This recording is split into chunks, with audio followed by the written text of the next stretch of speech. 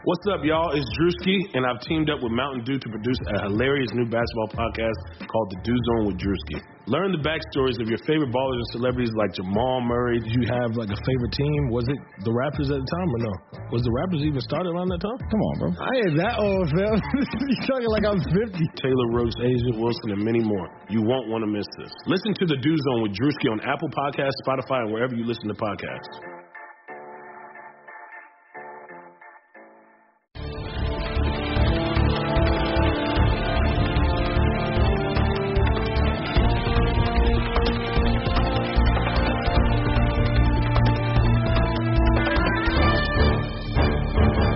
Hello, everyone. Welcome into another episode of Kentucky Daily, a daily podcast covering your University of Kentucky Wildcats. I'm Sean Smith, joined as always by my co-host Derek Terry of the Cats Paws. Derek, Cats got a big win in Knoxville. We're back to kind of wrap that up and talk about what's coming up next for this Kentucky team.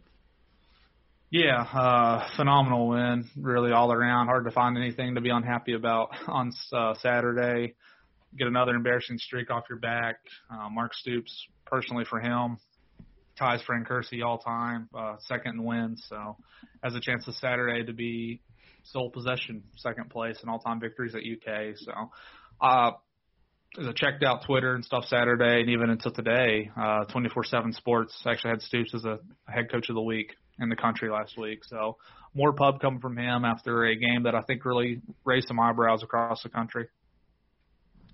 It did, and the way that they won that game and the fashion that they won it in, it wasn't close. The only reason at any point in that game that you and I and others felt like Kentucky would lose was just the history. Yeah. If you were actually just looking at the way Kentucky was playing and the way that they were just imposing their will, especially in the third quarter there, Tennessee never had a shot in that game, Derek, after Kentucky grabbed that momentum early in the game.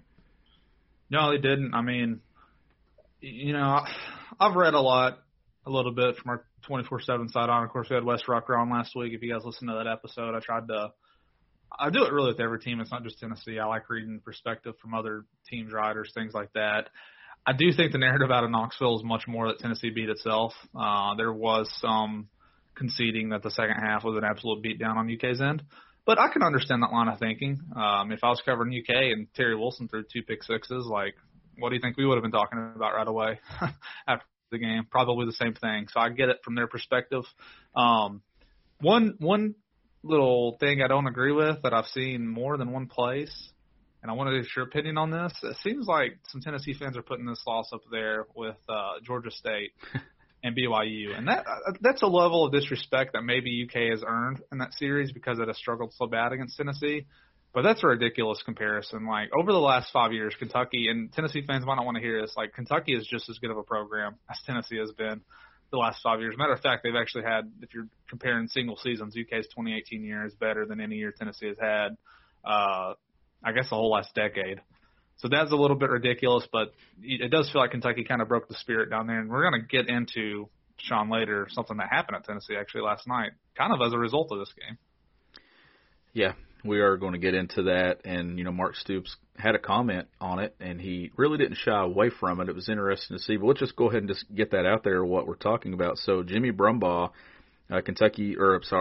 Tennessee's co-defensive coordinator, defensive line coach, was fired today. That started circulating on Sunday. Mark Stoops mentioned that he didn't know if it was true or not, so he didn't kind of fill it out or text anybody that he knows at Tennessee. But, Derek, it's a very strange thing to do to fire your co-defensive coordinator and your defensive line coach following a 34-7 loss to Kentucky 4 games into his tenure there. He just got hired during the offseason.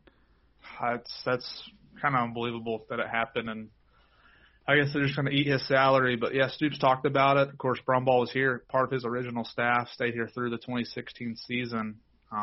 Like you had said, he'd been at Maryland since then, got hired by Tennessee in the offseason. I would guess as a result, really, of Derek Ansley being the defensive coordinator there. Of course, those two also worked together at Kentucky. But, yeah, I saw Pruitt's going to be coaching the defensive line this year for the rest of the season. So I think he said it was like a philosophical – I don't think he used the word disagreement, but something weird had to have happened to get canned after 4 games. I mean, that seems like a drastic decision to be made at this point in time. And I don't know if it's because Pruitt's feeling heat or what. I don't think Brumball's going to be the last guy, but to do it in the middle of the year is very, very, very rare. It is, and to do it, of course, after that loss and things, it seems like the heat is definitely turning up in Knoxville, Derek. A week and a half ago, we were sitting here wondering, if Tennessee football was going to be a contender in the Eastern Division, and what I saw Saturday, they're not close. Like they're still, and Wes went full in on it. I don't know if you read his column or not Saturday. Yeah. I thought it was a very well written column, and I thought it was fair given everything that he actually compared Jarrett Garantano to a lawnmower that they needed to let go and get something else to come in and mow the yard. But what does Tennessee do in that situation, Derek? It clearly, a lot of people still believe that Garantano is the best option. Tennessee's in a really bad spot right now at quarterback. At a position that is, if you're ever going to make that next jump in the SEC and get back to where they want to be, that it has to be at that position. Yeah, it does have to be. Stroud only got to throw that one pass, and he got picked off. So they're in a weird spot because they have to play Alabama this week. If they had been playing, I don't know, Vanderbilt or somebody like that, they might have just gone ahead and rolled with Stroud or Harrison Bailey. But I think it's one of the few times I remember UK kind of – I'm not going to say they broke Tennessee's program. They didn't. It's just the fourth game of the year. Like, there's still plenty of opportunities for Tennessee to turn this thing around. But, that is a very eye-opening loss, I think, for Tennessee, the way it played out. Because, just think about, how quick this thing's changed for them. 2 weeks ago, they were talking about still competing for the East, beating Georgia. They have a bad second half against Georgia, end up getting blown out. And then against Kentucky, that game – was basically not close after halftime. There was a goal line stand in that Georgia game on the final series of the first half that Tennessee took the lead into the half against Georgia, at Georgia. And since that, it has not been the same result, at all. Tennessee has absolutely got destroyed. Is it 7 points is all they've scored? Was it the 7 Saturday? Because did they score in the second half against Georgia? No, they didn't score. No, not in the second half. Speaking of that, UK is outscoring its last two opponents, I think 58-9, and they've not topped 300 yards of offense in either game. How incredible is that? This defense is one of the better units in the SEC. Derek, this is the defense that you and I were on the phone a lot during COVID, quarantine, and all that stuff. All those days we really didn't have anything to do. We were on the phone talking about all these guys that Kentucky had on defense. And the first 2 weeks of the season, I think that's why not only were we frustrated, we had Chris Doering on, we had Jacob Hester. All these guys were frustrated because this is the Kentucky defense that everybody thought they'd see, with so many guys coming back, all the talent. And there were, Derek, I said it Saturday on the postgame show, and I saw it again last night when I rewatched the game. There's so many names that stood out to me, and it's young guys. Yeah, absolutely. I agree with you. It kind of makes you think, and I talked about this a little bit on the phone with one of my friends earlier today, that maybe if they could have had that normal schedule, and it's always hard to say what would have happened. That's the fun of it, I guess. But the way Auburn's played and the way Kentucky started to turn it on, you kind of wonder if they could have had a few of those tune-up games, that maybe that result down there would have been different. I don't know. But this last 2 weeks is, just Jordan Rogers said it on the broadcast, just ball hawks back there. Joseph had a pick six. That was a nice play. Asian's pick was, I thought, a really good play. And, of course, Davis's pick was very nice as well. And then his return just kind of capped that off. But overall, a thing that I don't think it goes unnoticed per se, but it's 2 straight games they've been able to work some more younger guys in. And that was always going to be a challenge this year in an SEC schedule whenever you felt like you'd be playing a lot of games. Well, it's 2 straight games, at least for a little bit. They've had the game well enough in hand that they could get some young guys some reps. So the defense, tip your hat to Brad White, because, that was a group that looked very, very overrated They did. 2 weeks into the season, and now they're at this point where it's more like it. Now, are they going to be able to keep up this kind of turnover differential? I don't know. Four turnovers a game is a lot, but you can see the talent on defense enough to expect 1 to 2 a game. And if they can just do that, and Kentucky can convert that on offense, I think you're looking at a pretty tough team. Maybe not, still probably pretty heavy underdogs against the Georgias and Alabamas of the world, but some of those other games, I think you got to feel good about their chances. Well, we were talking with Hester a week ago, and I remember, saying, "What does Kentucky have to do to get to 5-5?" And I said, "Even 6-4," and you said, "No chance, no chance." Yeah. Remember when you were talking about getting above 500. There's a path now, Derek, that if they take care of business against Missouri, Vandy, South Carolina, and if they can pull an upset against it, let's say a Florida late in the season, because I feel like of the three, Florida, Georgia, Alabama, I honestly think Florida would be their best shot if you're going to pull an upset. Yeah, I'm still going to say improbable on that. I still think it's pretty unlikely.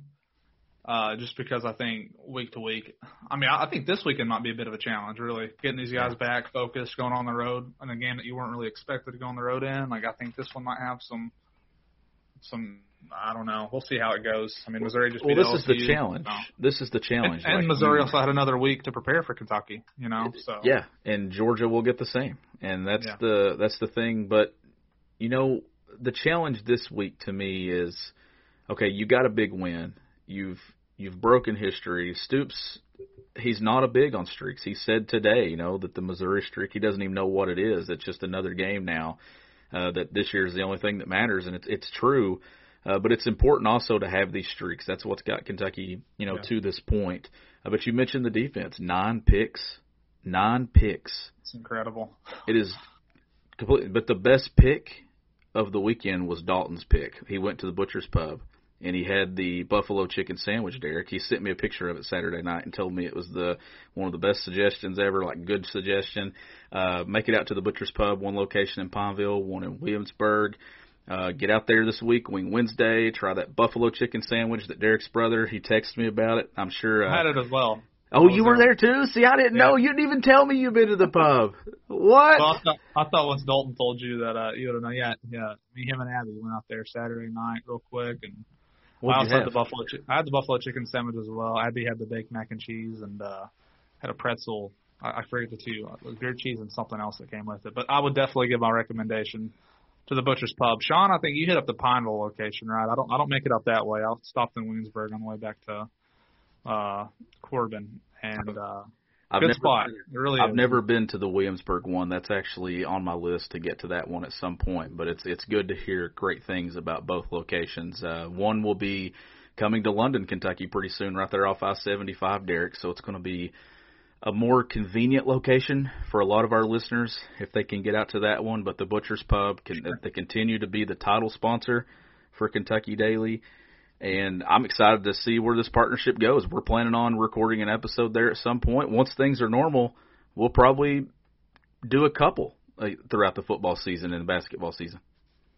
Yeah, I know. I don't know about the one in Pineville, but this place in Williamsburg has a little stage. So perhaps we could get up there one day, get some UK fans in there, and record our show. Talk to maybe have some questions from the crowd, things like that. We'll have to plan it out, but. Yeah, definitely a place you guys should get out and check if you're in that area in southeastern Kentucky.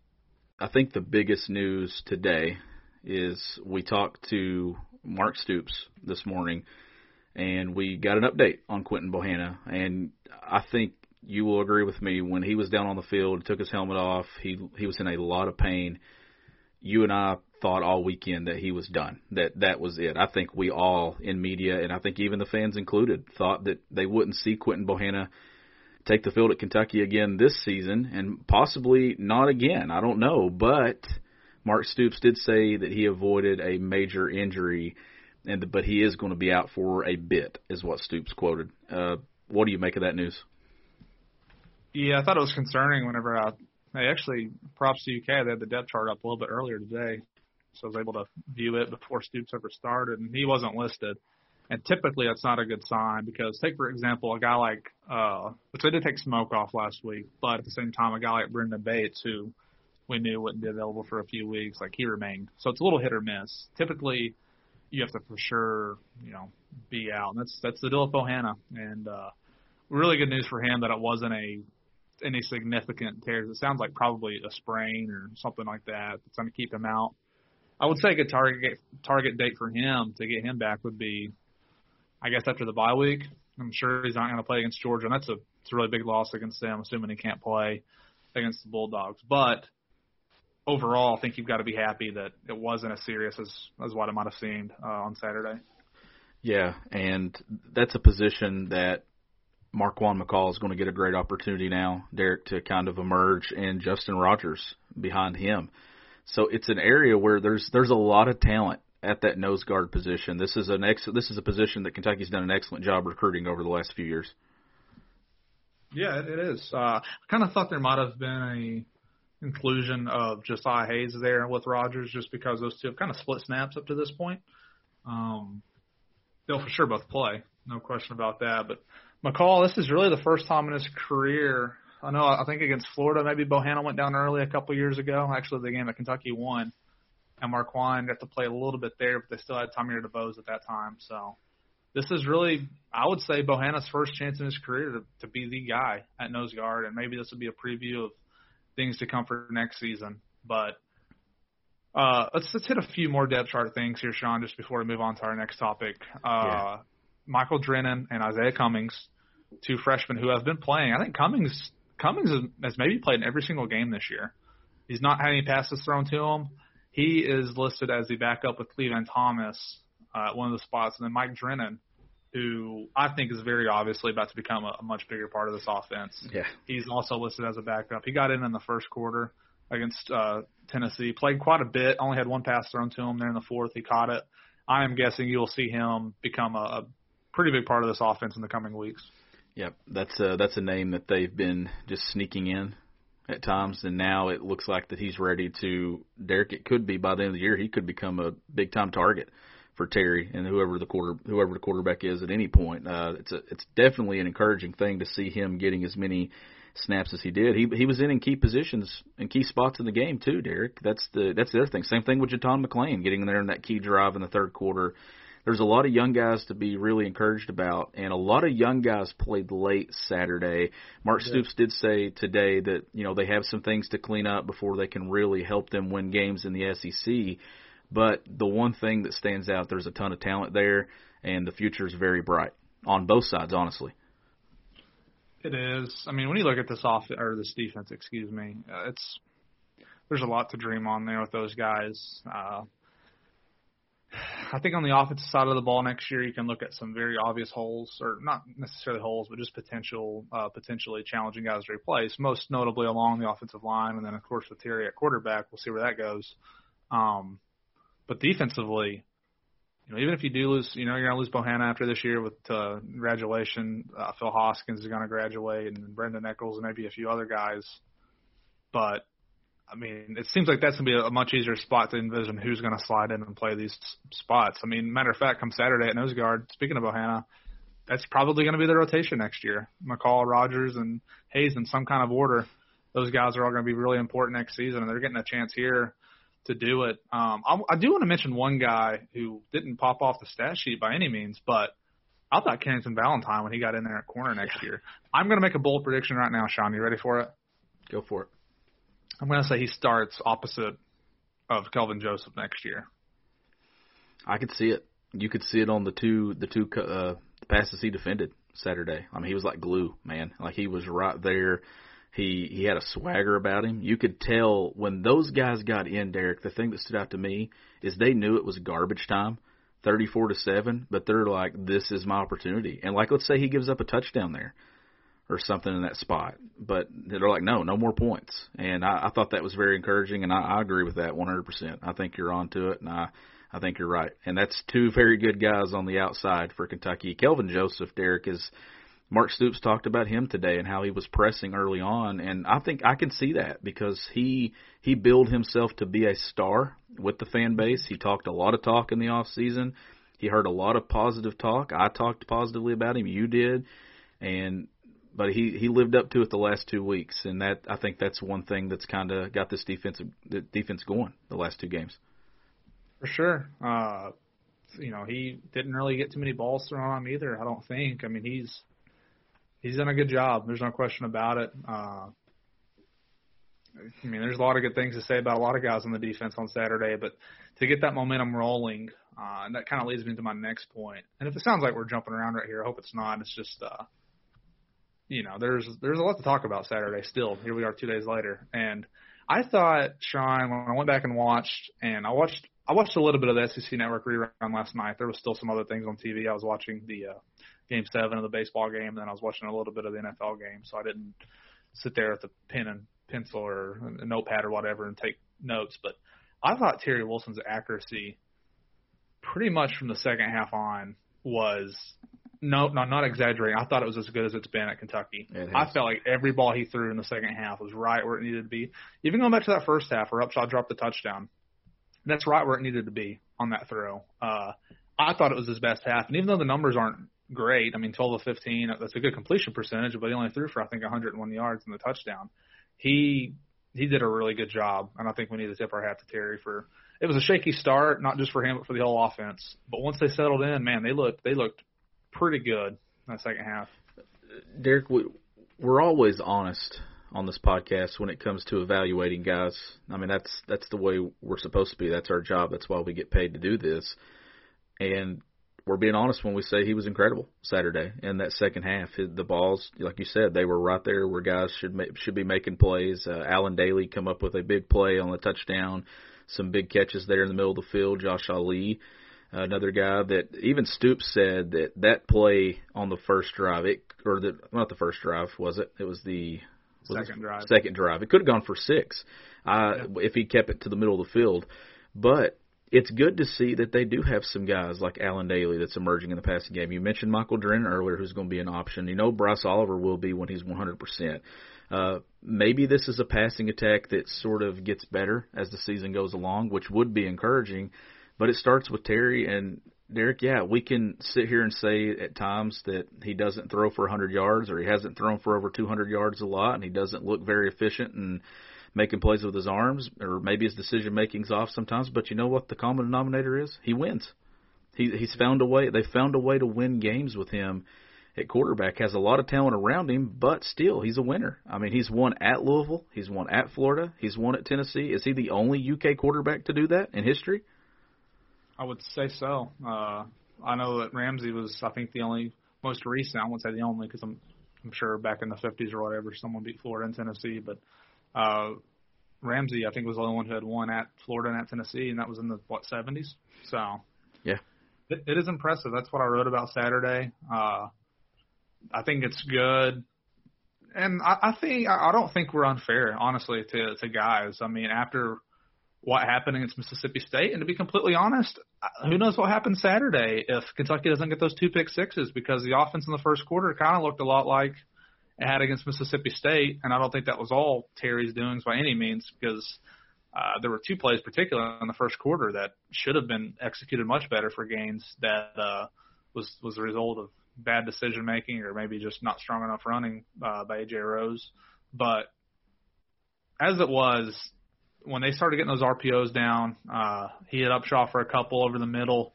Rodriguez, I mean, that's the guy to me, Sean. Chris Rodriguez. To run this offense the way that they want to do it, he needs to be the guy back there with a little bit of mix of some other guys. But when Rodriguez gets in there and he's running hard like that, I mean, he was punishing some guys from Tennessee on Saturday. There was one run there, I think it was on the possession that Allen Daly got the touchdown, where he got hit initially like 2 yards upfield, and he pushed and ended up getting like a 6 or 7 yard gain out of it. Then the move where he spun and bounced off somebody, the agility you saw when he got to the outside and then threw the stiff arm and threw the Tennessee player to the ground. That's a guy, Derek, that I feel like when Benny was running in that backfield, that Kentucky as a collective team, they took on his personality and his toughness. And I think that that's the thing that I like about Rodriguez, and I think that he could bring to this offense is when you got a guy doing that, this offensive line's nasty. Like Saturday, they imposed their will. Like Landon Young was named SEC Offensive Lineman of the Week, and if you really weren't paying attention to the trenches, you really didn't know what Landon really did. I mean, you saw Drake making good blocks. You saw Fortner out there. Darian Kennard literally took a guy to the ground with his shoulder in the fourth quarter. Drake Jackson also had one of the funniest moments of the game, too, that we can't really say on here, but you can go back and find it. Go for it. Say it. Yeah, I mean, fourth quarter, he's been whooping their ass all game, and he gets thrown to the ground and has 2 Tennessee guys looking up at him, and he just throws the double bird at him. I mean, that's a kid, like, you wouldn't have gotten that from someone who didn't grow up in that rivalry. Like, Drake Jackson knew exactly what that game meant for a lot of people. And I mean, that's a kid who, I mean, you hear him in interviews, he's a pretty well-measured kid. Like, I don't know if you would have expected that. I mean, he's definitely got a mean streak. No, I mean, to play on the line, you have to. But, no, I thought that was one of the funniest things from the game. Didn't even get flagged for it either. Like, the ref was right there, saw it happen, didn't care, just let it happen. But, yeah, that along with J.J. Weaver being kicked in the groin is what we'll say. Kind of some odd, funny things, I guess, maybe that happened in that game Saturday. But one other thing I want to say, Sean, maybe we can transition to something else. Wanted to take a look at the SEC standings. I think it's probably a decent time to do it now. I mean, the year's almost halfway over. Come Saturday, it will be halfway over. Only one unbeaten team left now in the whole conference, and it's Alabama at 4-0. Everyone else is at least one loss. And they're going the distance. Alabama. Oh, yeah. Actually, that was something I meant to tell you before we started this. If you get a moment, I'm going to read off these SEC standings. Go pull up Alabama's schedule if you don't mind. Take a look at that, and then I'm going to ask you a question once you see it, okay? So this is how the SEC East looks right now. Georgia is on top with a 3-1 record. Florida second at 2-1, and then you got three teams in the East who are 2-2. Those teams being Kentucky, South Carolina, and Tennessee. And then Missouri, of course, they didn't play last week, so they're at 1-2. And then Vanderbilt also 0-3. So you do have three teams on this side of the conference that have only played 3 games.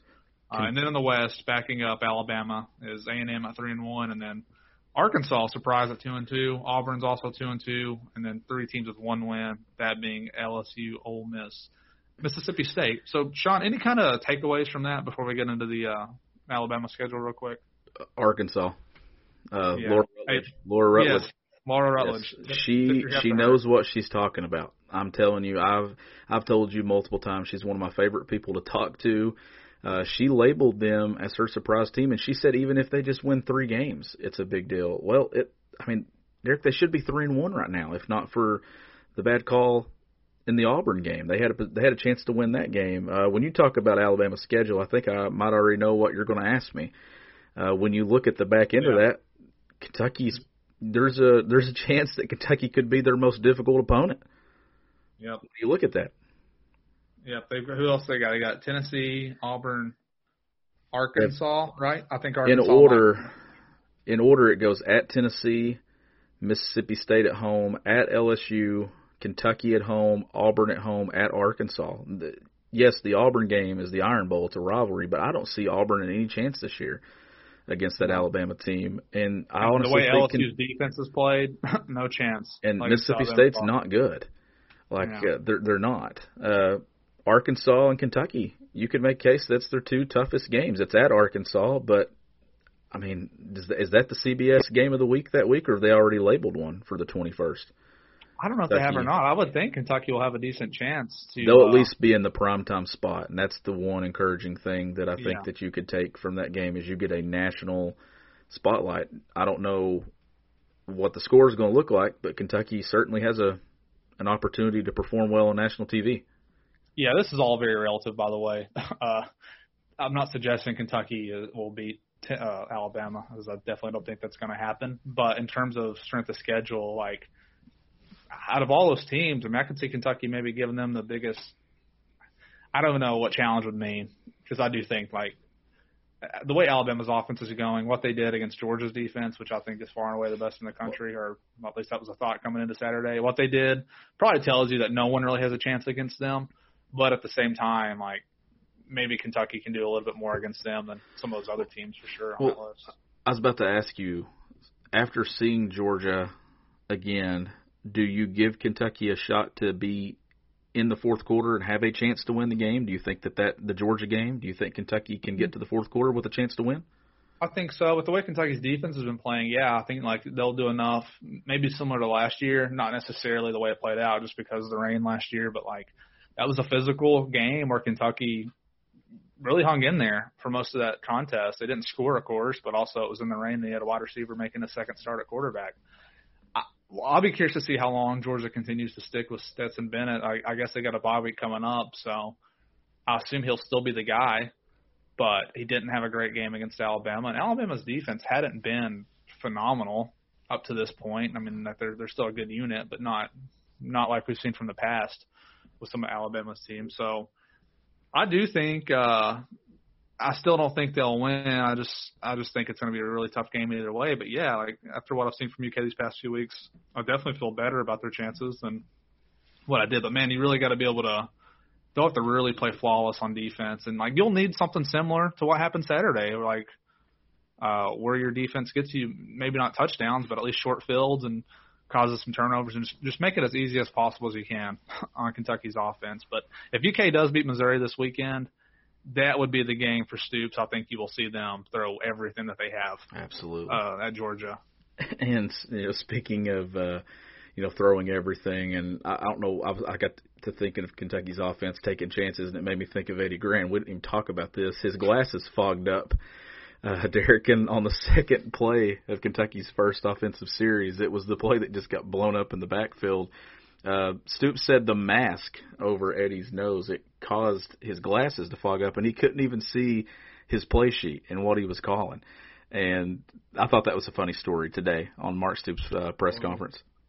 Yeah, he said it wasn't funny at the time when A.J. Rose got blown up in the backfield, but it was funny to look at now and laugh. I've actually, not to the same degree because I don't wear glasses, but when I use my binoculars in the pregame and breathing through the mask, like my binoculars do get fogged up, so I have to like really control my breathing when I'm trying to look. So basically, I'm holding my breath for like 10 seconds at a time whenever I'm trying to see who's on the field and who's not in pregame warm-ups. So. Not to the same level Eddie was, but I do understand that frustration. Yeah. Same thing with cameras, too. I've been talking to photographers, and they say it fogs up, the eyepiece there where they look in and at what they're trying to get in their frame. Derek, that's pretty much everything with football, and you will get into more of this as we go throughout the week, and then we'll have some guests. We'll target someone from Missouri to see if they can come on and give us some scoop and some maybe a depth chart and scouting report on them. But on the basketball side of things, we published that recruiting episode this morning, and I had to kind of edit it because we recorded it Friday and some things have happened since then. So just a couple of basketball notes. Let's start with the latest offer from Kentucky. Kentucky offered 2022 five-star Jalen Duren, a big man, the number 2 player, Derek, in your all's 24/7 sport composite rankings for 2022. It's a big-time offer for Kentucky at a position that they've not been able to land the best. And this would be a big deal if they can get him. No question. They're starting to move into that kind of territory. I mean, these kids now, it's 2022 class, and those guys are juniors already. And if you get an offer this early, and I know he's probably got 50 scholarship offers, but from Kentucky to send out an offer this early, it tells you that they probably think they've got a decent chance to get him. It'll be interesting. I see he plays at Montverde Route Academy, but I think isn't he originally from the Northeast? He is. He's from Philadelphia. Yeah, so he's a guy who looks like he's listed as a center, but he's only at 6'9". I don't know if he's grown since they've done this, but one of those guys who certainly looks pretty strong to be 220 at whatever age he is. That he could be the guy. I mean, there's not going to be a guy in this 21 class who's a center anyway in the high school ranks who gets them back to recruiting elite big man, however you want to phrase that. But this kid, number 2 in the country, behind Imoni Bates, I guess, is the number 1 player who's considered one of the best high school prospects in the last 10 years or whatever. So Rivals perhaps in another year, 6'10". this is okay. So yeah, 6'10", you'll probably get some 230. moves. 230. I mean, this sounds like Cal's type of center to me. I mean, I know Cal loves the guys who are athletic and can block shots, but he also loves being able to throw that ball down to the post and just getting a bucket. And I've not dug into this kid too much, but just from you look at his profile and his offers, probably going to have to compete with the G League for this kid. Yeah, and Sky Clark, 2022, will be announcing on Thursday. He'll be announcing between Kentucky, North Carolina, UCLA, and Memphis, Derek. So a lot of news coming this week. Things are getting closer with Bryce Hopkins, Hunter Salas, and things like that, too. We'll still have a lot to watch over the next 4 weeks or so as we get into signing period there in November. So I'd be watching for Kentucky basketball recruiting to significantly heat up over the next few weeks. Yeah, that will not be our last basketball recruiting episode. Hopefully we can get someone either locally or on a national scale. All of our national guys keep getting plucked away by NBA teams. So, hopefully we can reach out to somebody and might wait until it's kind of a conclusion somewhat to evaluate where they stand. Of course, Nolan Hickman will sign early. He's still the only commitment, but we've been wrong before on this. But I got to think, given that the signing period is almost here for the fall, that this commitment list is going to look much different come 2 or 3 weeks from now. It will. That's my prediction as well, is it will look significantly different. You'll have a more clear picture of exactly what Kentucky's class will look like. And obviously they're targeting some new guys. And then I think now you'll see the transition to 2022 being the biggest focus once they get some guys in this class. Derek, too, we had Bruiser Flint this morning on an interview.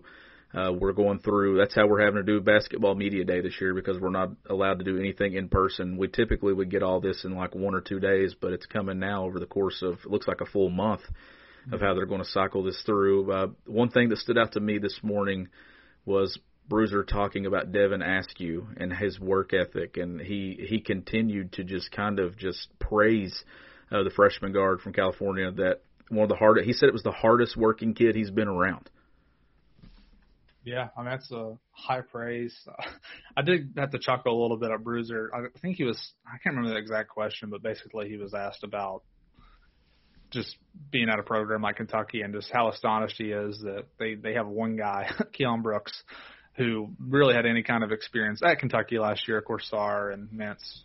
I guess Mintz didn't play at all last year, but certainly has experience at a high level in the Big East and Sarr in the ACC. But that probably would be a real challenge. And, obviously that was a guy who was with Cal in his early days. Of course, one and done was not a thing back in the 90s to the extent that it is now. And Cal, I could see that being an eye-opening thing for Bruiser with the guy that the last time you were with him, the way that he built his program back then, and obviously some huge differences between UMass and Kentucky in the year 2020. But I just got to laugh at that from Bruiser. That's going to be his challenge here at Kentucky. This is maybe next year they'll have some more guys back more than normal, but the longer he's at UK, the more he's going to have to get used to coaching brand new guys year in and year out. Yeah, you could tell that he's not used to that, and this is a different animal. And I think too, he's been at a program like Indiana, and sure, like over the course of history, it's comparable, but it's not like in. Right now, like in where we are, it's just completely different. And you could see it on his face. He cracks me up the way he'll laugh sometimes, like when somebody asks him a question. I like Bruiser's personality, though. I think that's the thing that I've got from the 2 or 3 Zoom calls we've had with him, Derek, is I really like his personality. He mentioned, somebody asked him about filling in for Kenny Payne, and that's kind of the spot that he took on the staff. But he mentioned that he's working with the guards, he's working with the bigs. It's a guy that has head coaching experience. So, that's big just to have on staff and all that. But we will have, is it Joel Justice is next? Is that the next guy we have Wednesday coming up, or is it a player? Is Clark this? I think Clark's Wednesday, right? And then Justice. And then no, we Friday. had Justice last week, didn't we? Yeah, Joel was last week. That is right. I'm all out of whack here with this schedule. I almost forgot about the interview today. If I hadn't have, I was actually getting on to get stuff ready for Stoops, and I found it in my email, and I'm like, oh, my goodness, I got to get on that call. But, yeah, the basketball news is going to be picking up. One thing that I would be looking for pretty soon, Derek, to release is Kentucky's basketball schedule. I think we're getting to the point to where that's got to come out. Because, technically they play in a month, a week from, it'll be a month next week when that MTE in Lexington will be taking place the November 25th week. That's going to be a busy week because you're going to have that Lexington multi-team event. Kentucky football is going to be in Florida. That's going to be a busy week for us on this show. It will be. This is always the busiest time of the year it's great for fans. You get the overlap. You get to watch basketball, and typically, you get the one big game in basketball at the Champions Classic, and then for about the next month or so, it's mostly lower-level teams who come to Rupp Arena, and then you get to finish up the football season. But it's a crazy work time that will be a lot easier this year, I guess. It'll still be a lot of work, but it won't be as much travel. It'll be all done virtually. So looking forward to seeing how that's going to play out. But, man, really hard to believe that the college basketball season, they might have been playing their first scrimmage, a week? I don't know, end of October usually, right? Madness would have been like a week ago. Already happened, yeah. So you would be moving into, Halloween weekend probably is their first exhibition at the end of the month. Hey, do you think Big Blue Madness will kind of the money they invest into that, how long do you think it'll take before that becomes a thing again? That seems like something you could kind of really cut down on until the budget can get back in order after all the COVID financial impact. Well, considering that they paid the Buffer to come in and announce, he got a pretty good check, and then all the stuff, the screen that they put over the floor, didn't it cost like $1 million or something just to? I mean, typically they spend hundreds of thousands on this event, and I got to think. I mean, how much did it really help in recruiting like now? Did it really help that much? I wonder if they'll do something though for the fans at some point in November. They should air just like a live stream of practice. Is what they should. They should, yeah. And I think that they will look at doing something like that. Honestly, football had that virtual fan day event back in August or September. I think it was early September. So I could see basketball putting on some type of event, and I think they will. I mean, they're already trying to kind of make these guys available. They've been having them on some different things, and honestly, Derek, it's good. John Calipari came out and gave a practice report. It was good to see that they're putting some video out from the first weekend of practice. That way, I mean, fans are in the same boat we are. We're not getting to see anything either. Yeah, this is definitely I feel like one, you had basically the whole roster is different, but two, it's just like I feel like I don't know anything about these guys, and it's going to be weird to, not interview any of these people in person, and then they're just going to show up on the TV, and I don't know. It's just, I mean, we don't get to really see Kentucky basketball access is extremely limited, especially when you compare it to any other program on Kentucky's campus. So it's always a bit of a I don't know. I just don't really know what to expect unless you've seen these kids in AAU. But even then, I mean, I feel like they make some major strides just from their few months at Kentucky. So either way, that'll be exciting. And at a certain point, we will know whether Olivier Sarr is going to be allowed to play this year. We will find out eventually. I don't know when, but we will find out. We will definitely find out, and we already have a guest lined up whenever that news breaks. Dick Vitale will join us, Derek, at some point to discuss that news. We'll be joined by Dickie V and his Tampa Bay Rays going to the World Series. He was fired up on that. He's so fired up about that. What a wild 2 series there. The Braves blew their lead, the Rays almost blew theirs, but the World Series is set and things feel normal to some extent. World Series baseball, we've already crowned an NBA champion. The Masters is coming up in the month of November too. So it's a lot of stuff happening here. College basketball is right around the corner. Kentucky football is now back on track, 2-2. Next up is a matchup at Missouri. That's a 4 p.m. Eastern time kick Saturday from Columbia. I still don't know if I'll be there or not. My streak may die, and it will be because of me. Derek, I just don't know if I see the benefit of traveling to Missouri. Like you said earlier, I may be the only person in the press box from Kentucky if I decide to go. Yeah, I won't be making that drive. My least favorite place to go. Sorry to any Missouri fans who might run across this podcast this week. Still not really sure. I mean, here's my thing. I was talking to my brother about it. Missouri needs to be in the SEC West, and Auburn needs to be in the SEC East. That's how it needs to be. I mean, I agree with the that. distance from Auburn, Auburn is basically in Georgia. It's like barely across the state line. I get it. You got the history with some of those teams in the West, but I mean, that's a shorter drive, I feel like, to Auburn. They're just the same as it is to some other schools. I don't know. It's a terrible place to watch a game. I'll say that. My least favorite place I think I've watched in SEC football, besides Vanderbilt. But, I mean, to be honest with you, you just don't really count Vanderbilt for anything anymore, just with the lack of caring that they have down there. And Missouri is just, I don't know. Maybe the wildest UK game I'd watched, though, was there 2 years ago. Yeah, absolutely. That was definitely a wild game, but Kentucky will look to get above 500 with a win on Saturday at Missouri. We'll have all that coverage for you this week here on Kentucky Daily. We'll preview it. We'll have guests on, and then we'll talk whatever breaking news happens over the next 4 days. But this has been another episode of Kentucky Daily. We'll catch you tomorrow.